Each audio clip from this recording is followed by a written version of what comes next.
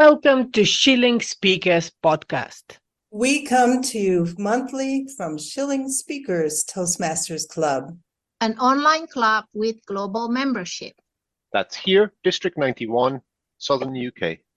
Dear listeners, welcome to Shilling Speakers Podcast. This month it's me, Violeta Saladiene. I'm Paul Greenway. And it's me, Audry Lowe. We don't have Angela with us this month. We miss you, Angela. See you next time. And today we have to do 3 parts. We start, first of all, with our onions and roses. So tell me, Audrey, what are you going to talk about? Onions or roses this month? This month is roses. Recently, I'm taking up a new amateur radio hobby. First, I have to get a license to be able to transmit a message over a radio. After getting my license, I joined a local amateur radio club. Here, I start practicing communication via radio. There are different ways to communicate via radio, whether it needs to be formal and concise or relaxed. Example of more relaxed communication is on a once-a-week NAT meeting where you are given an opportunity to transmit over the radio by our club.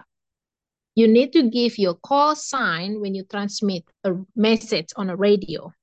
A call sign consists of a number and letter such as KD9BDY that is used to identify who you are.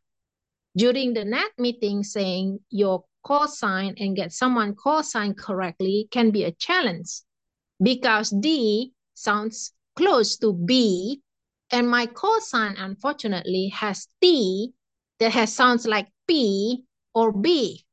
So I start saying the alphabet with phonetic alphabet such as Tango Alpha for TA.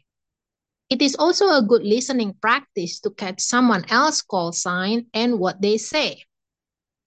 Another program the club has is Run the Mount event. It is a 5 miles run. Our task is to report the first and last runner from spot assigned to me or us along the runner path. We also need to report if there is any emergency or when someone needs medical help. Catching the first runner is easier than the last runner. What I thought could be the last runner may not be the last one. You start seeing another runner coming out of the corner. In addition to runner, there are walker too. So for the walker, I learned my lesson. I start asking, are you the last walker? Is there anyone behind you before I report this number is the last walker? So communication for this event is more concise, formal than during the weekly NAT meeting that is more relaxed and informal. So there are different ways I can use my communication skill that I learned from Toastmaster table topic. So because something new, fun, I call this my rose. Fantastic. Really, really. I enjoyed your roses. And now I know that Paul this month has his rant ready. He's been preparing it for a long time. So let's listen to Paul's rant, what he has to say to us and to our listeners. Violeta, thank you very much. Hi, everyone. My headline for this contemplation is a toast to both amateur speakers and amateur actors. Public speaking and acting, 2 realms not exactly worlds apart. We are Toastmasters, a venerable institution where folks gather to polish their public speaking, to learn the art of the pause, the power of the gesture, and the mastery of the dreaded It is a place where one can transform from a mumbling introvert to a charismatic orator, or at least so we claim. Ponder for a moment, and this, I think, is the conundrum.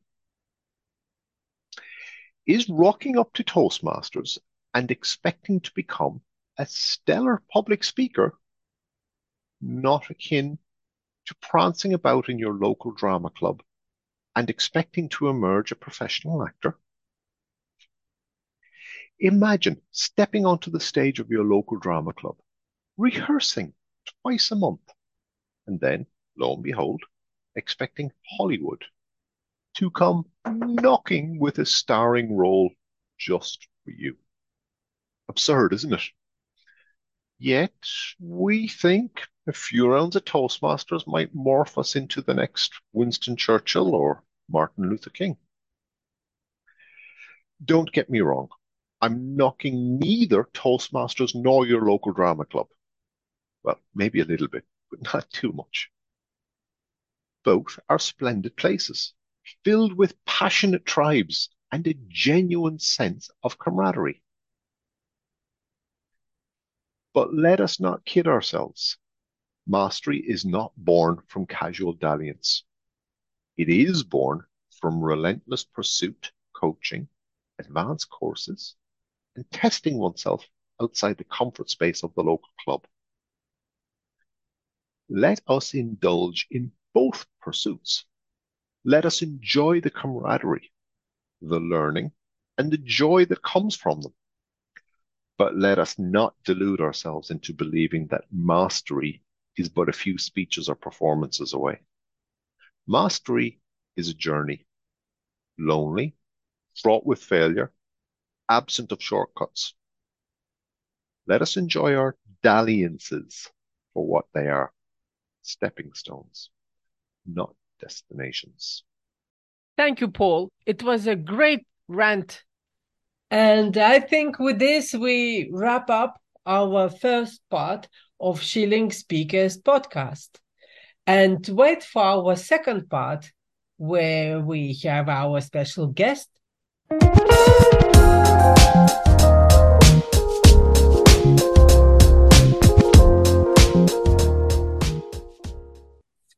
Dear listeners, today we have a special guest in our podcast.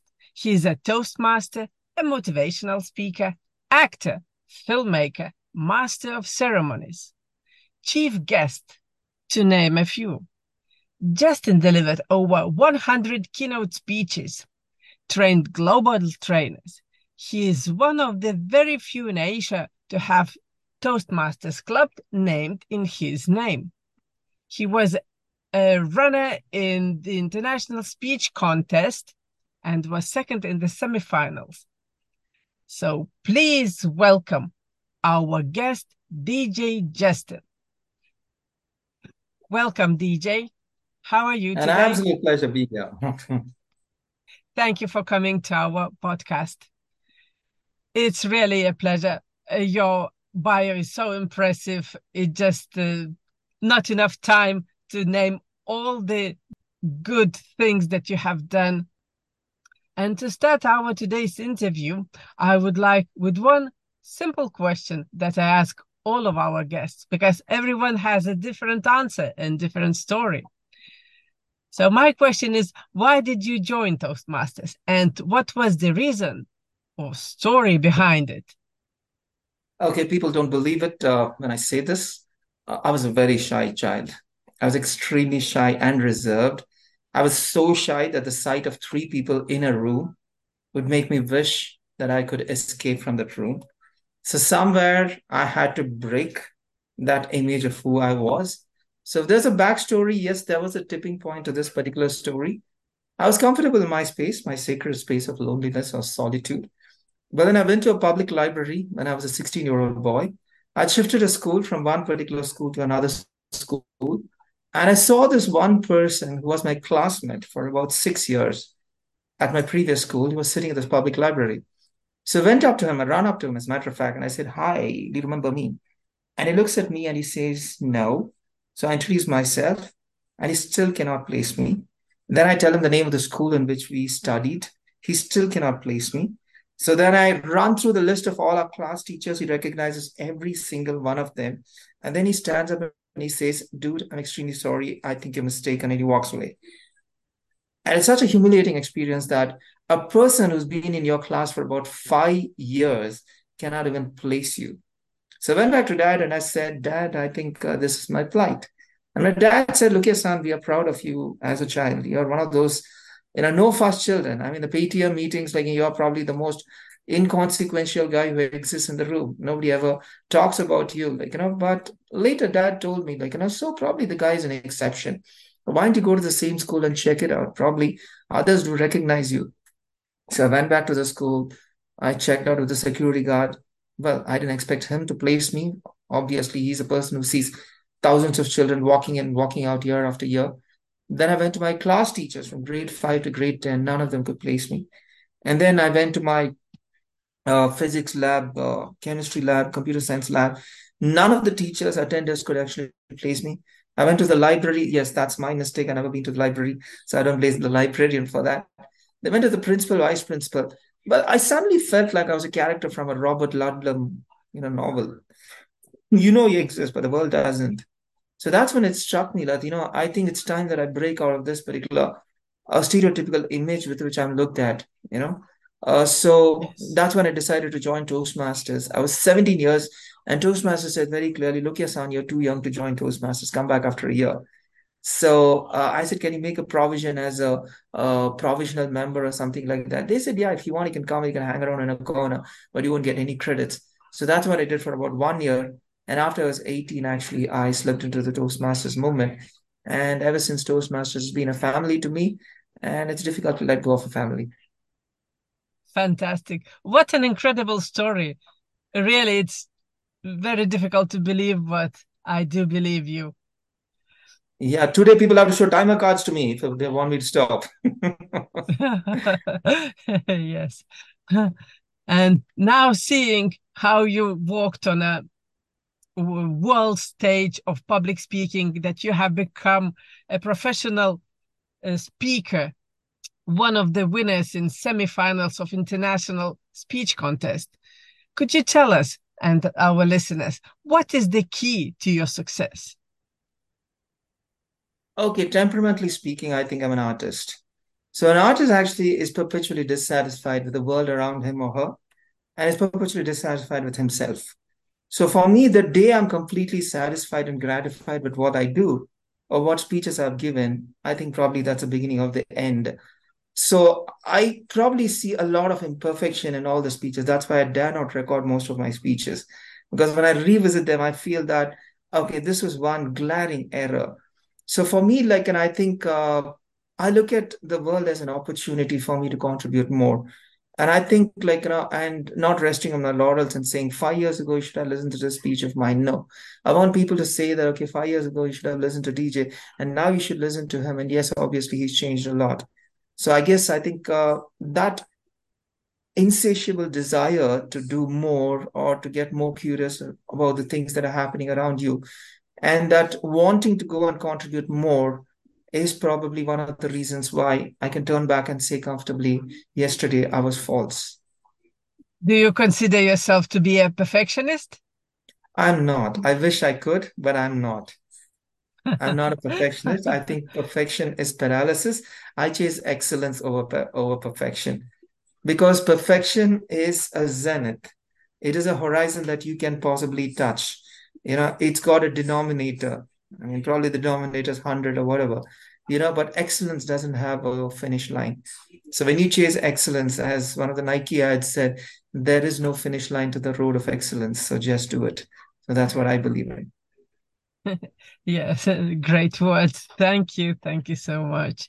And moving on, our next question, actually, my next question is, what do you enjoy most about training other people's? I see that from your bio, from your LinkedIn profile, that you are a famous trainer. You've trained a lot of even world leaders, and you provide a lot of workshops, masterclasses. What do you enjoy most of them? Okay, I personally believe there are two kinds of trainers. One is an informational trainer. Now, an informational trainer is a person who gathers a lot of knowledge, becomes an authority on a particular subject, and tries to disclose that particular information to a group of people. So people at the end of the session go back pretty enlightened about a particular subject. But I believe in the second kind of trainers, and I belong to that particular. I would like to believe that I belong to the second group of trainers who are not just informative, but who are transformative. At the end of a program, is a person not just enlightened with information, but he's transformed because of the insights that are provided. For me, I think that is the space that I'd like to belong to. To straitjacket it with a very simple example, a couple of months back, I was doing a training program, and it was a 5-day training program. And there was this particular expectation mapping session that we had at the beginning of every training program. And there was this young man who stepped forward and he said, I have a problem with stuttering and stammering. The minute I step in front of a big audience, yes, my throat goes for an excursion, and I find it difficult to control. So I call him aside and ask him this question. Is it an ENT problem? I can't solve. I'm not an expert. But if it's a psychological block, definitely I can. So in front of the entire gathering, I take up this particular challenge and I say, at the end of 5 sessions, ladies and gentlemen, this young man is going to stand and speak in front of the audience, and you are witness and testimony to the fact that he's not going to stutter and stammer. And at the end of 5 days, he spoke. He spoke. I gave him 5 minutes, but he spoke for 15 minutes. And the audience stood up and gave him a standing ovation, and their hands were almost red in applauding for this young man. It is that sense of gratification that training gives you that makes you want you to go back and contribute more. So I believe that is the thing that I enjoy the most. Even if there's just one person in a training room who's actually transformed by what you said, by the activities that you did for them, and the insights that you provided, then I think you've done a perfect job for them. Fantastic. Yes. What a great insight and what a great answer. Thank you. Thank you so much. And moving on, my next question is, what was your greatest failure during all these years? Because it's been, I believe, in more than 10 years, even more, maybe more than 20 years you are in Toastmasters. Okay, if you're talking about my Toastmasters failures, I think it's a bit too much, because I hold the record for having failed the maximum number of times in a speech contest. So I keep telling everybody, dude, I hold the record. Please don't contest with me with regard to the list of failures that I have. But the capacity to wanting to bounce back, because I know for a fact, and I don't want to be on my deathbed and saying that, oh no, I should have gone back to the drawing board. I should have tried one more time. But I would say my greatest failure is this. If I were to probably turn back the clock and play a small science fiction movie with reality, and if I were to say that if I could talk to my 17-year-old self, my 16-year-old self, and if I would ask that 16-year-old self, are you proud of the man that I've become as a speaker? And I think the 17-year-old would say, no, you could have done more. You could have reached out more. You could have been better than who you currently are. So I guess that hunger that I had then, the voracious appetite I had then, somehow, because of probably a few milestones that you have reached, you tend to get a touch complacent because you know the process. But I think I would like to go back to that particular space. I think it was Pablo Neruda who said, where's the child that I once was? Is it still in me or is it gone? So I guess I would like to go back to that space, and I would never like to lose that individual that I was. So I'd probably say that has been my greater failure. Not just a simple incident, but I would say a mindset change. As a 16-year-old, when I first, a 17-year-old, when I first stepped into a Toastmasters meeting, I would sit with a pen and paper. I would note down each and everything that actually transpired in a Toastmasters meeting. I would go home, I would reflect on whoever said. And after that, I would probably play each and every single table topic in my mind, and I'd tell myself, okay, if this topic was given to me, how would I have addressed it? I'd call up my mentor and say, okay, mentor, can I run through this particular topic? Does it sound good for you? And my mentor used to get livid and ferocious with me because it would be 12:30 in the night. And he would say, what's your problem in life, man? Just go to sleep. I think I want to get back that particular feeling. And I think the fact that you lost that is probably one of the greatest failures of my life. Thank you. Thank you very much. And finally, my last question is, what advice can you give to Toastmasters who want to follow your steps? What is the piece of advice that I would like to give to any new Toastmaster? Well, here's my piece of advice for you. Success in any walk of life, be it Toastmasters, public speaking, leadership, business, anything, is not a destination, but it's a journey. It's a process. So the first thing, you need to respect that process. And when you respect that process, something magical happens. I mean, I liken the Toastmasters journey to be like a hot air balloon. What happens when you get into a hot air balloon? Only one thing happens. You go upwards. And when you reach out to someone, you take that person also along with you in the journey of climbing the heights. The second thing, in the process, yes, you may hit roadblocks. You may find other people probably being more successful than you are at a much lesser time. Please do not grudge another person's success. You do not know what moments of fear, anxiety, doubt that they had. You do not know the number of number of sleepless nights that they spent in order to come across to the place that they have reached. So never ever grudge another person's success. You have your own path, and that is why in Toastmasters we call it the pathways. And the third thing, the most important thing, is enjoy the journey. I mean, the day you stop enjoying the journey is definitely not worth it. So I'd like to leave you all with this beautiful line by Helen Blanchard, the first lady international president of Toastmasters International, who articulated this so beautifully about Toastmasters. She said, if you can get out of Toastmasters what you can get out of Toastmasters, if you can get out of Toastmasters what you can get out of Toastmasters, you can never get out of Toastmasters. Thank you so much. You've been a wonderful host, Violeta. Thank you so much, Violeta, for giving me this platform. And here's wishing each and every single person, newbie Toastmaster, veteran Toastmaster, or I have been there Toastmaster. Here's wishing you all the best, and may you have an absolutely fabulous life ahead. Thank you, DJ Justin, for coming today to our Shilling Speakers podcast, for being a guest, and for a wonderful interview. Dear listeners, with this we end our second part of Shilling Speakers podcast.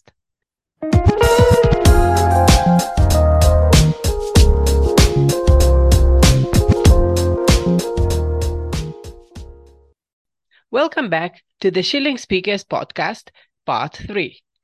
Today in our soapbox, we have Anthony Garvey, the president of Shilling Speakers Club. So, soapbox is yours, Anthony. Thank you, Violeta. Today, in my soapbox, I will share a story with you. To Miss Bennett, I am sorry to tell you that I have had to exclude your son permanently from school. Roger Easerhope, headmaster at Sheen Common Junior School in South London, made headlines when he expelled a 10-year-old pupil with the following words.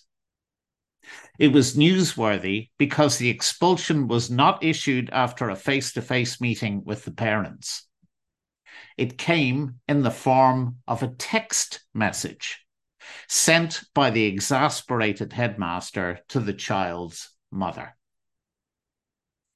I suppose we should be grateful. After all, the headmaster did resist the temptation to send the message, "Don't come back to school." A trawl through the newspaper archives uncovers another bemused teacher who could not decipher an essay one of his 13-year-old students had written. I could not believe what I was seeing. The page was riddled with hieroglyphics, many of which I simply could not translate, the teacher told the newspaper. The girl's essay began. My summer house were CWOT. Before, we used to go to see my bro in NY. His GF and their 3 kids. FTF. ILNY. It's a great place. Which, according to the newspaper, translates as, my summer holidays were a complete waste of time. CWOT.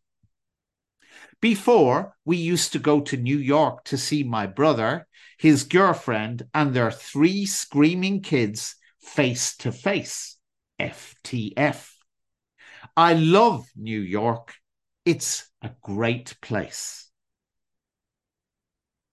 As you may have guessed by now, I am not a fan of text messaging, but I guess I am in a minority. It's not just the incessant rat-a-tat-tat key hammering or the Chinese torture meep of the message received that gets my blood boiling. It's the complete destruction of language, grammar, spelling, and syntax. I had mistakenly thought that this alarming trend was confined to teenagers until I started to get messages from people who ought to know a whole lot better. A friend of mine took me to lunch in a swanky Dublin restaurant recently. He's one of those smart fellows whose decisions help shape the economic direction of our country. And no, he doesn't work for the IMF. I sent him a handwritten note to thank him for his generosity. The following morning, I received a text message from him on my mobile phone.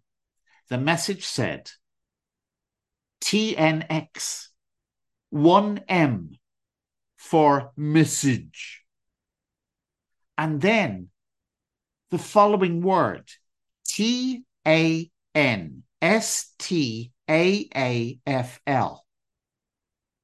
TANSTAAFL. See you later.